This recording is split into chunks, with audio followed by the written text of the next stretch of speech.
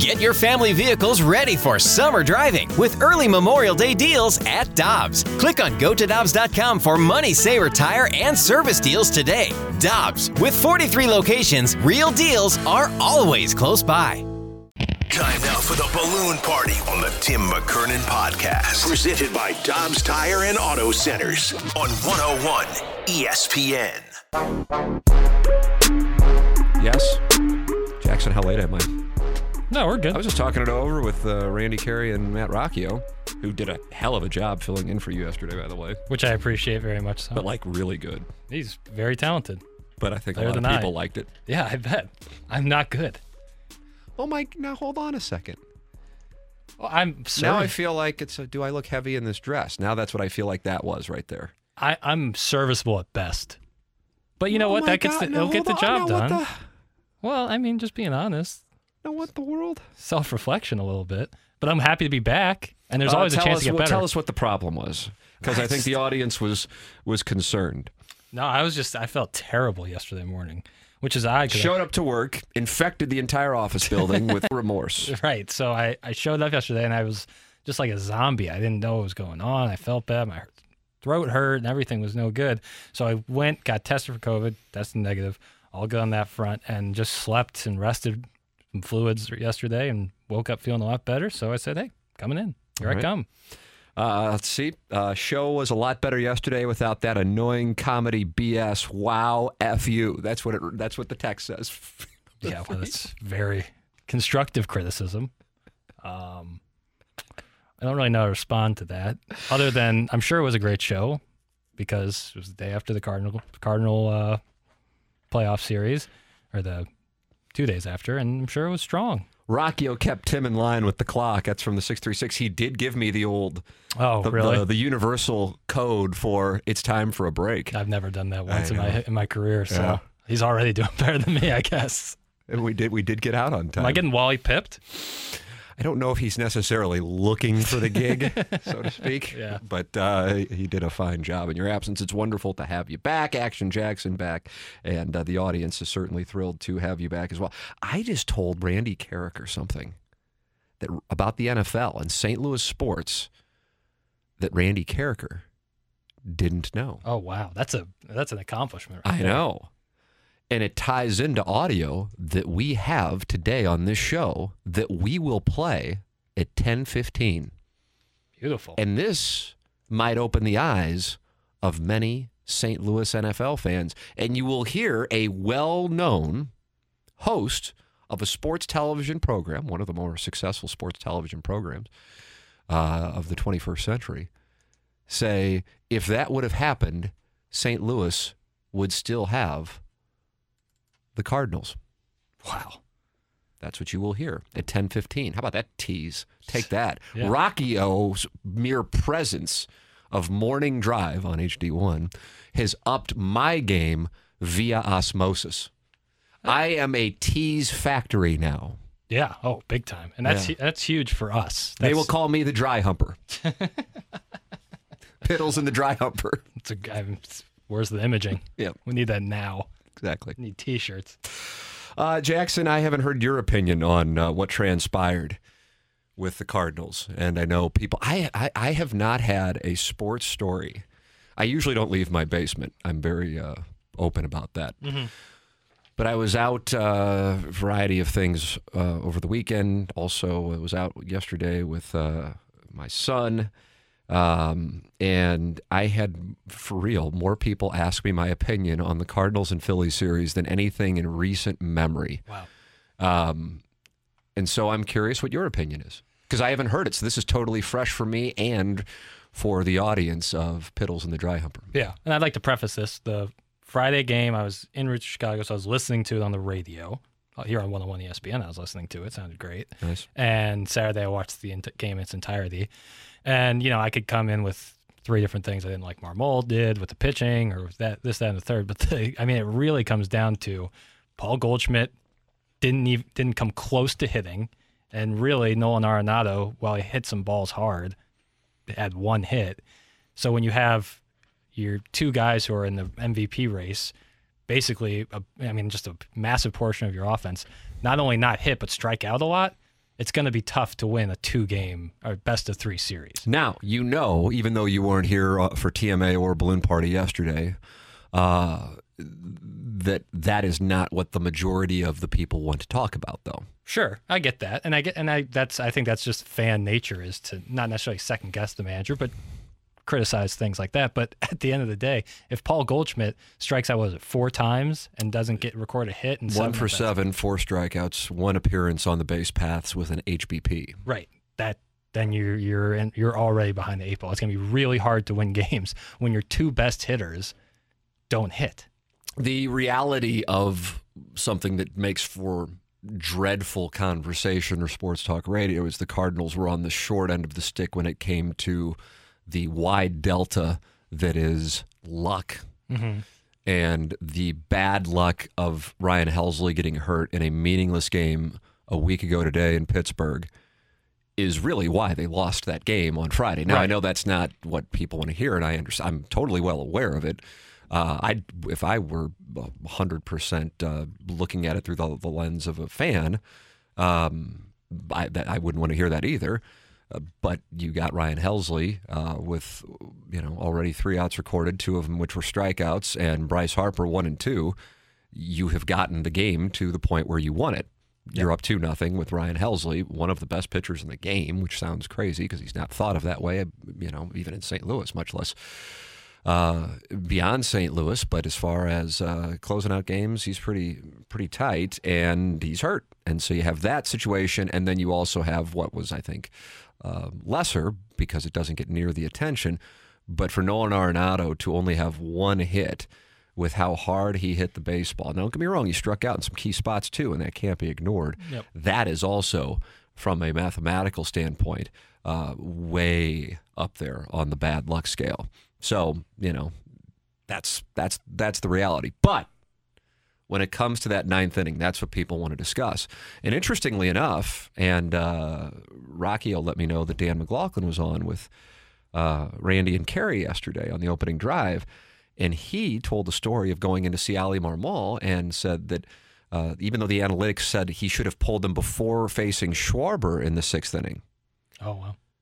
that he was interested in having him stay in there longer. But that goes against the analytics. So even though the analytics say he shouldn't have faced Schwarber, because a lot of people circle that moment, or they circle Gallegos getting pulled with 1 out in the 8th inning, or they circle how come somebody wasn't up for the Helsley situation in the 9th, or why was the infield defensively positioned as it was for the Segura at bat. But certainly a number of people point to that. And listen, I'm not saying it's right or wrong. I'm just telling you what the manager said. And I thought Dan McLaughlin added more color to it by saying he actually, the analytics told him to pull him sooner, but he left him in there to face Schwarber, interestingly enough, which therefore it goes back to this thing that drives a lot of people up the wall, especially somebody who grew up watching pitchers catch complete game shutouts or complete games, even if they allowed 1 run. And that is, well, this is what the analytics say, so that's what we do. Yeah. I mean, how many times, for those of you who watched the Chiefs and the Raiders last night, did you hear Joe Buck say, well, the analytics say to do this on this play, the analytics say to do that on that? That's not something you heard even 5 years ago, Right. both with baseball and with football. And then Saturday night, the offense that we had seen throughout September unfortunately carried over. I actually felt like they had more opportunities to score on Saturday than they did on Friday, which sounds weird since they scored 3 runs on Friday. But yeah, people are really fired up about this series loss. And I'm not saying that I'm not, to be clear. I just think what wound up happening is the perfect storm for anger, Mm-hmm. and I'll explain that momentarily, and then for change, and that is the following. Nolan Arenado is, by definition, in a spot where he could become a free agent, and he could use that leverage to make the Cardinals be aggressive with pursuing some offense. So much talk at the trade deadline about pitching, and I understand they needed pitching, and that's why I was excited that they went out and got 2 pitchers like Quintana and Montgomery, but they also needed offense. It wasn't an either-or proposition.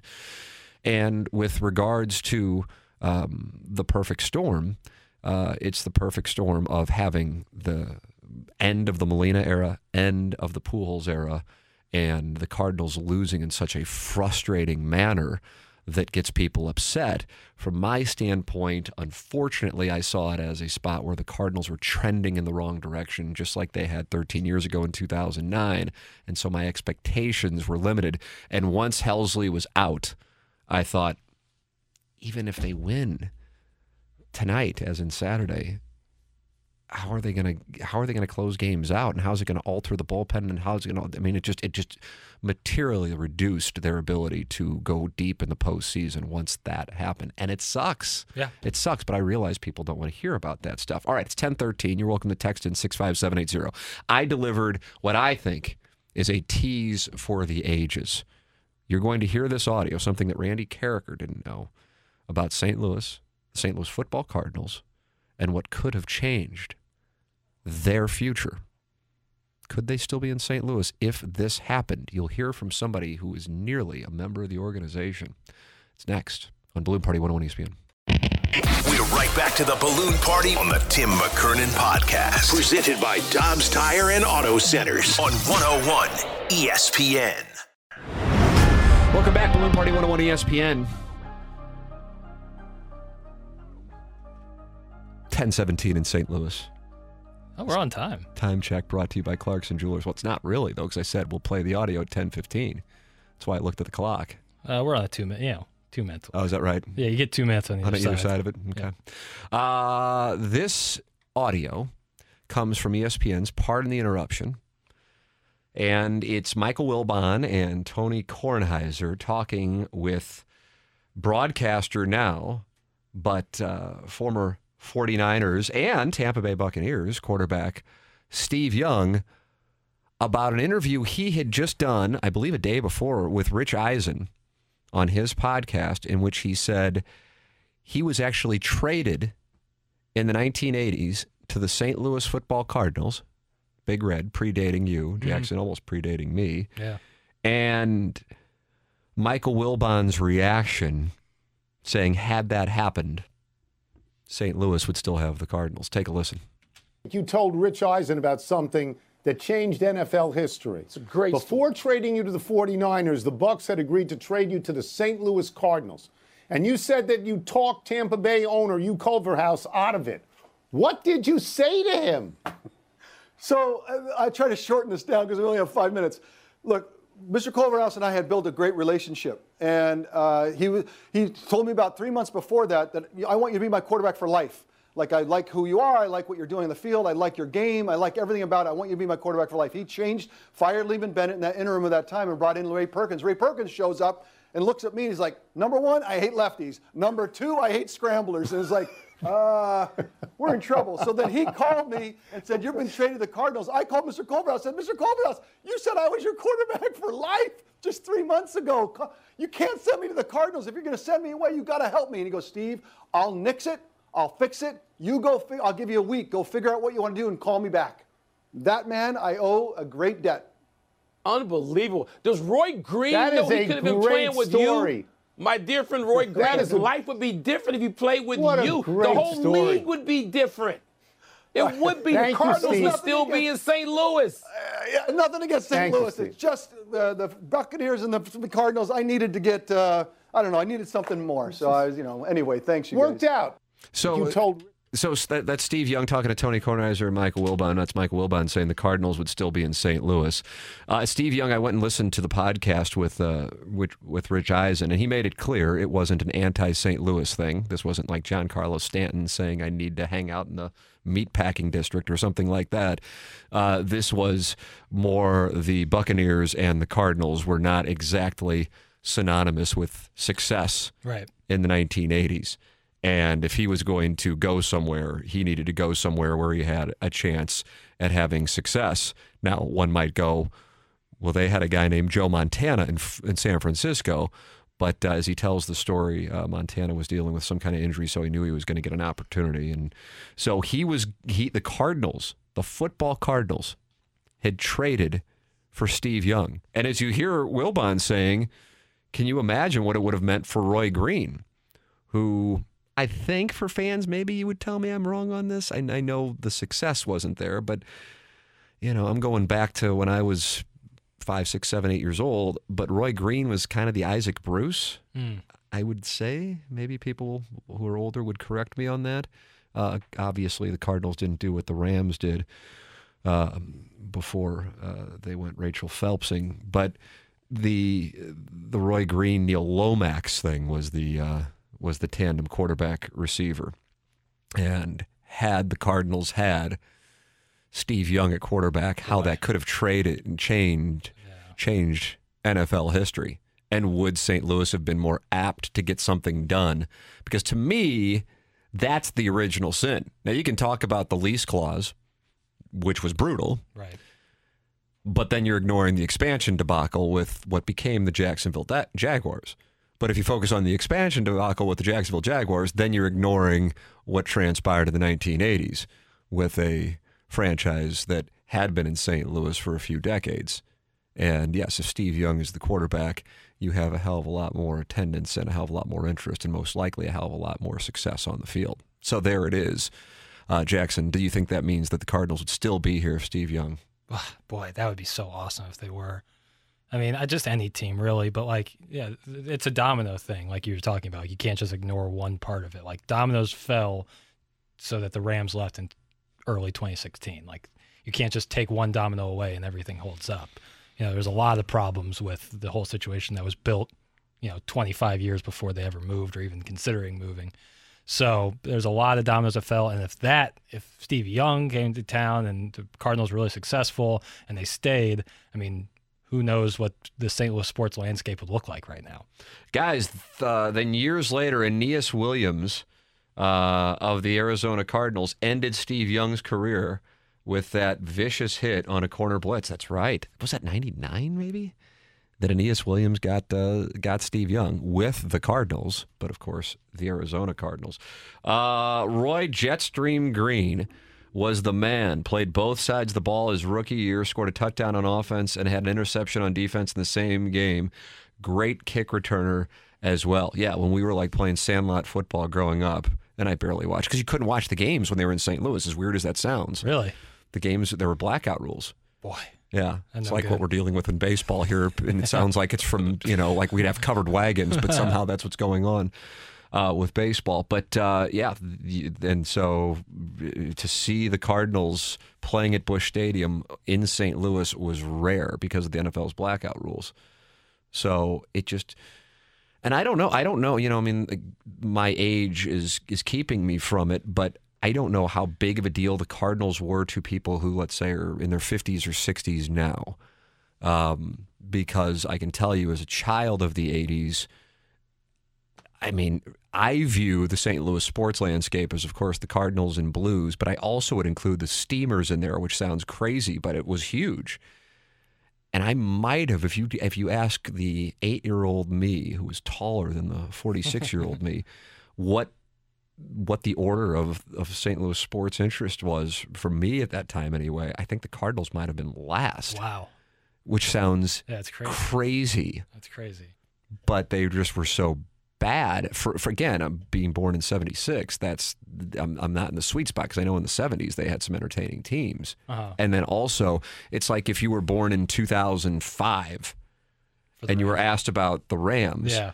Of Kyle Bowler and Drew Bennett, and then you also are starting to experience the years where all the talk is about them moving. Right. That's what I remember about the Cardinals, that they were going to be moving.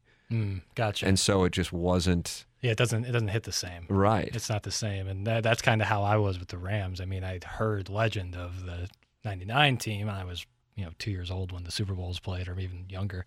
But it's not the years I was a Rams fan. It was a lot of 7 and 9s, so it doesn't hit. And plus, you're right with the whole moving thing. That takes over. How can you focus on? Right, you can't invest emotionally. Right, exactly. And I unfortunately did, and it cost me probably some years off my life, and my hairline probably receded more. You think that played a role in your hairline? You don't think it's genetics? You think it was the Rams? I got to look to someone to blame on, and I'm going to blame it on Jeff Fisher and Les Snead and Dan Kroenke. Let's see. When I was a kid in the 80s, my dad would always wager with me, and he would give me the Cardinals.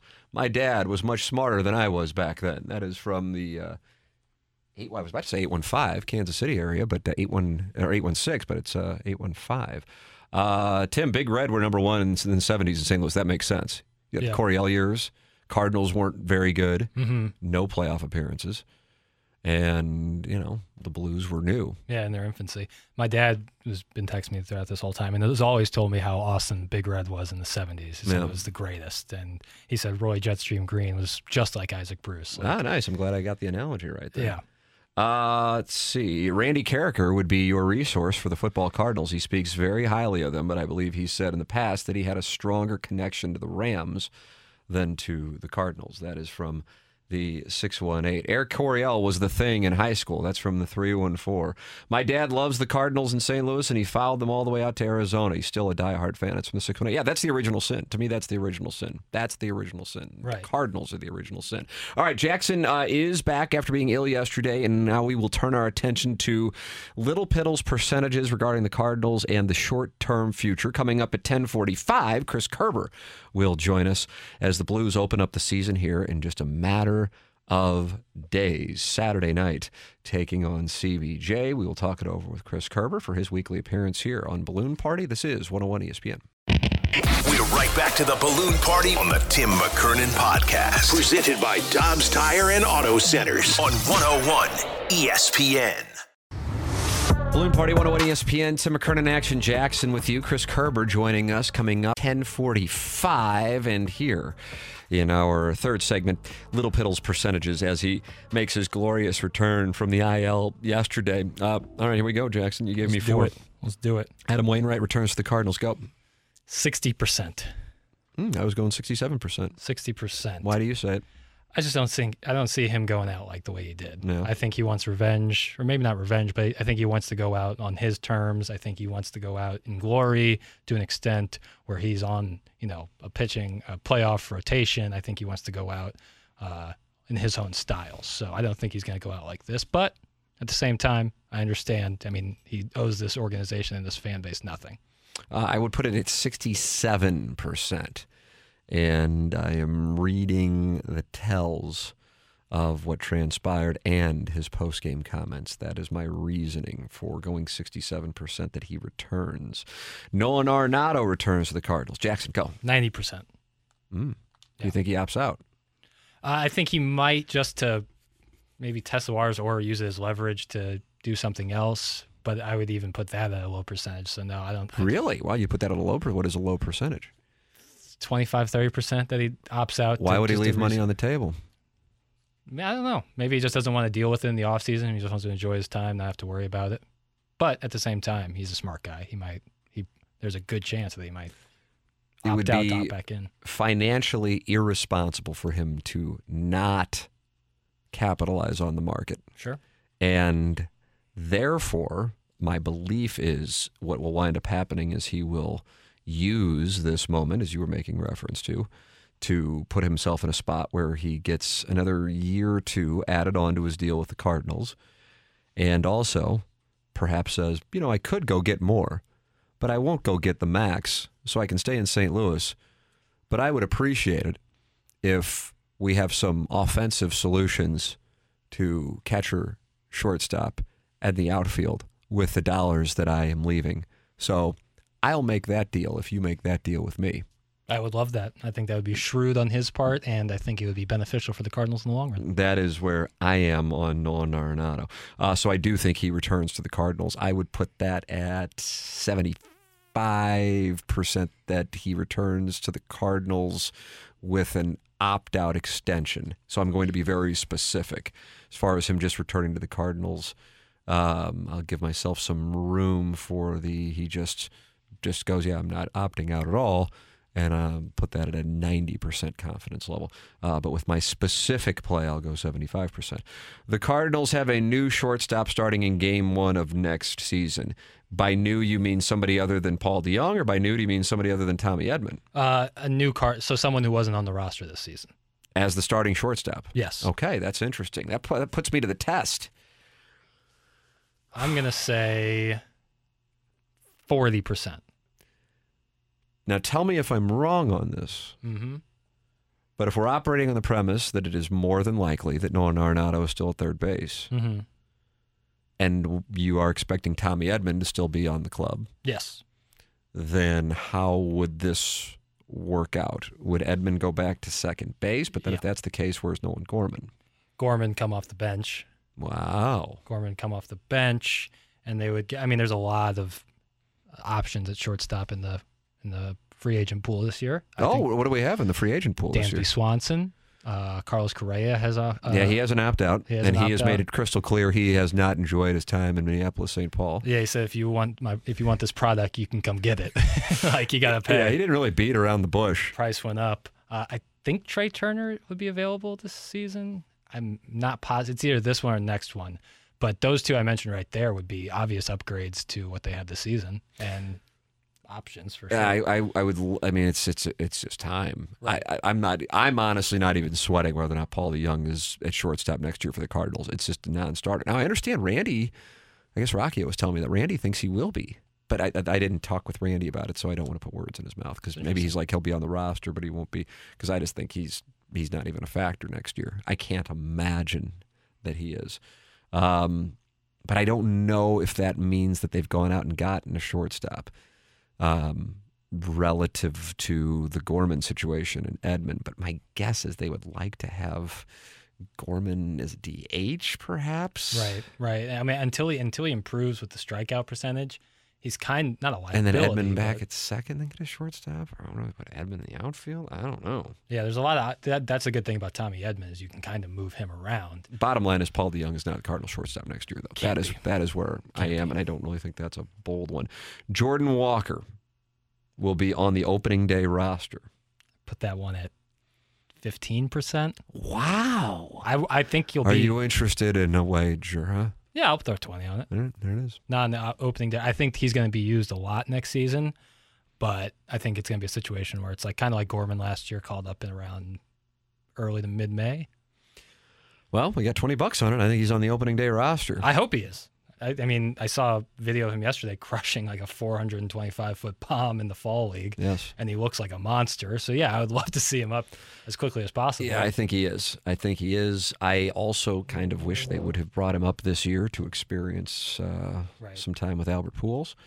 But I expect him to be on the opening day roster. That is where my money is. So another $20 bet is booked. How am I looking on Predictionary here? I feel like I've been firing a lot of things and just shipping them left and right. What do we have? I think we're still at 11-5, but that's going to drop. I got to question the bookkeeping of Predictionary here. It's going to drop when 91 suits up. I am stunned by that. Talk about that with Kerber here in a few minutes. Yeah, so that one is going to go down by, I think, 10-5 is the official number. You just said 11 a minute ago, and now all of a sudden I lost a win.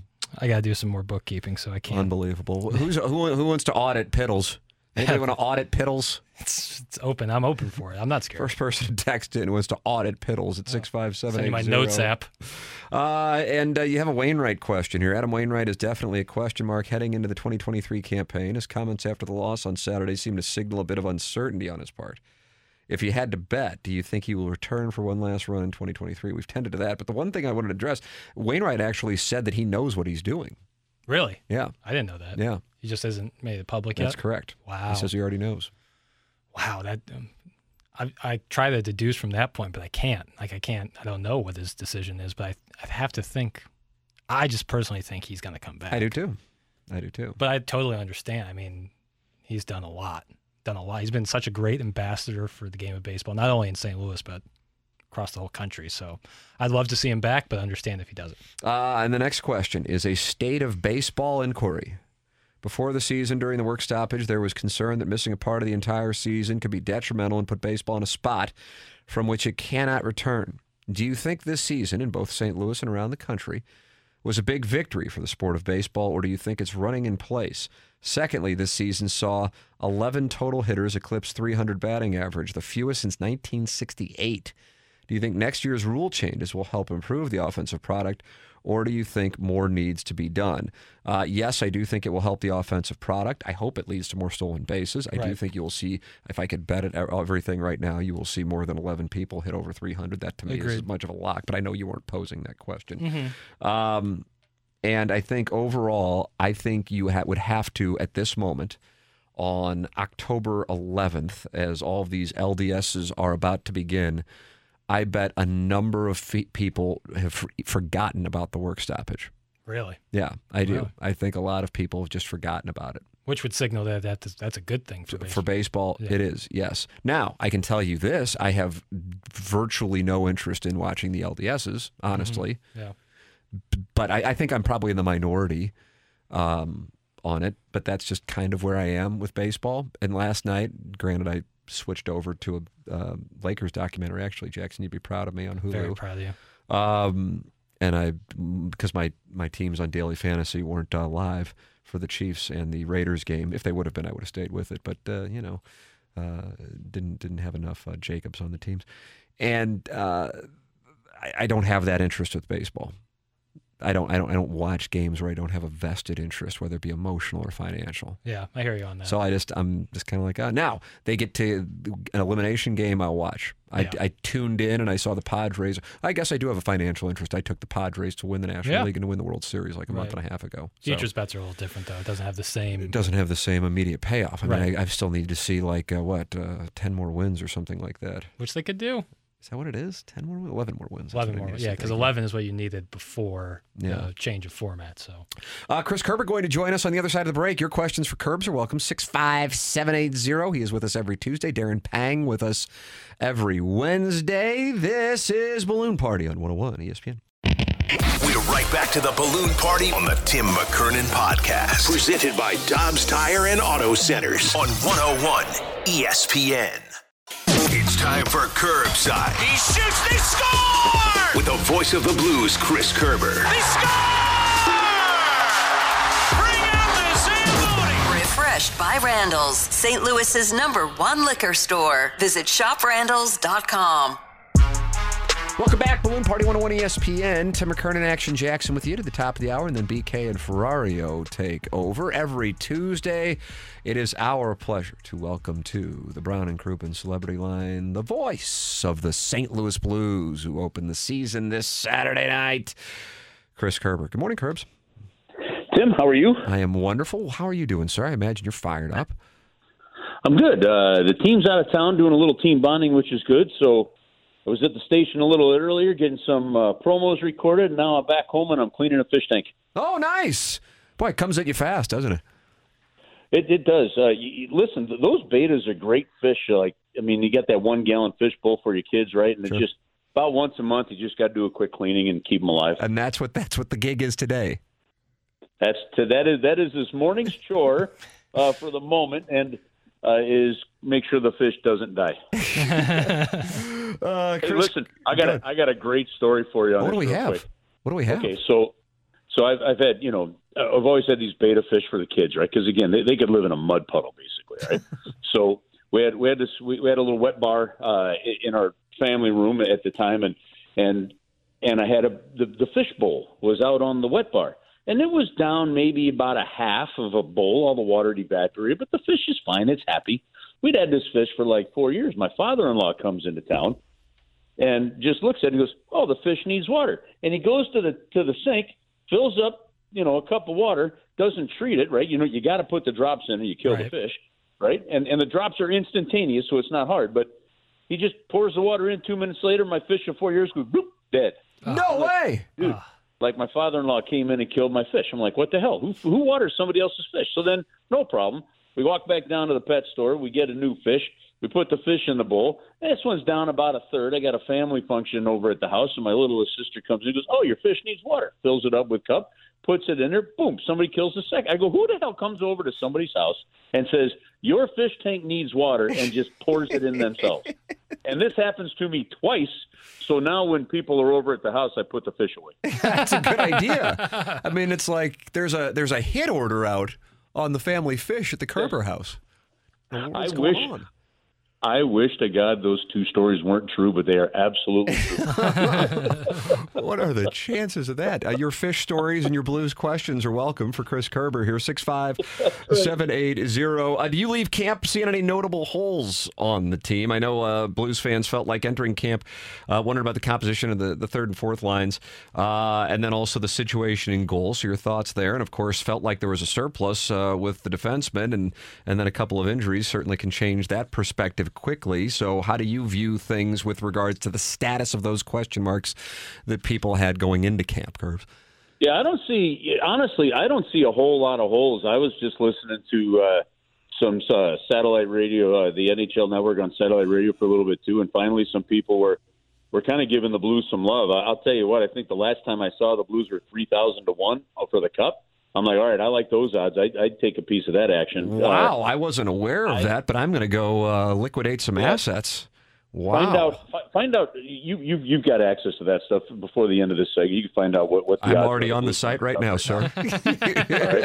I'm more than happy to accommodate any of your wagering questions. Let's see. I am seeing the Blues at plus 2,500. So a $100 bet would get you 2,500 should they hoist the chalice. To give you comps on that, the Bruins are also plus 2,500. The Golden Knights are plus 2,000. Penguins plus 2,000. I'm sure you know who the favorite is, and the Avalanche are plus 400.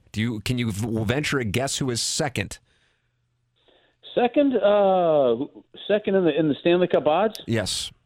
Ooh, I don't know if people are thinking Tampa's going to go back to the fourth straight one. But I'd either go Tampa, or maybe some people seem to be really hot on Edmonton. Edmonton is plus 1,200. Calgary actually is ahead of them at plus 1,000. Right. Hurricanes plus 1,000. Lightning plus 1,000. Panthers plus 900. And your favorite outside of the Avalanche, the Leafs plus 800. Okay, they're drunk. They're officially intoxicated. Listen, back to the Blues. I don't think there's really any holes. The question is just going to be what is the consistency that comes out of it. And even if they have some juxtapositioning going on that third and fourth line right now, there's enough competition for it and enough skill, and this coaching staff is good enough that they're going to be good. That part's going to be good. I think right now, going into day one, what I'm most curious about is our special teams. Last season, the Blues were the only team in the National Hockey League that had a power play and the penalty kill both ranked in the top 5 in the league. The power play was 27%. I don't know that it's fair to expect a 27% power play. That's pretty doggone spectacular. But you've got some changes. David Perron was one of your top power play performers. He's not there. Who fills in that spot? In training camp in some of these games, when we've had that whole unit together, it's been Tarasenko over on that left side. He's not a one-timer threat there. I'm not a big fan of not having a one-timer threat. We'll see, though. Maybe it works. I mean, Steve Ott had this team at 27%, number 2 in the league last year. I think he gets the benefit of the doubt to figure that out. Penalty killing, well, that was, Jimmy Montgomery's focus last year, and he's now the head coach of the Boston Bruins. So Craig McTavish has taken that over, and there's going to be some tweaks to that. We've seen a very aggressive-looking penalty kill so far here in those 8 preseason games we saw. How does that play out? So to me, if I've got maybe not a hole, but curiosity going into day one, it's going to be really how do the special teams shake themselves out. This is along the lines of talking about Tarasenko. Do you see a scenario in which at this time next year he would be back with the Blues? I think we've expected that as long as the team stays in contention, he'll finish the year this season as a Blue Curbs. But after that, what is the likelihood that the Blues would re-sign him, you think? I don't have a whole lot of confidence. My confidence is not high on that at all. And just being the reason of he becomes an unrestricted free agent. Right. So he has the opportunity now to pick his place. And I think that that's going to be important. Now, there's one more challenge, though, to this, and that is that the cap is staying flat for one more season. So you could expect an increase in the cap of about $1 million. But again, the way the teams do the salary caps, it's what the cap hit is your average salary over the course of the whatever term you sign, whether that be 4 years or 7 years or 8 years if you're re-signing with the team.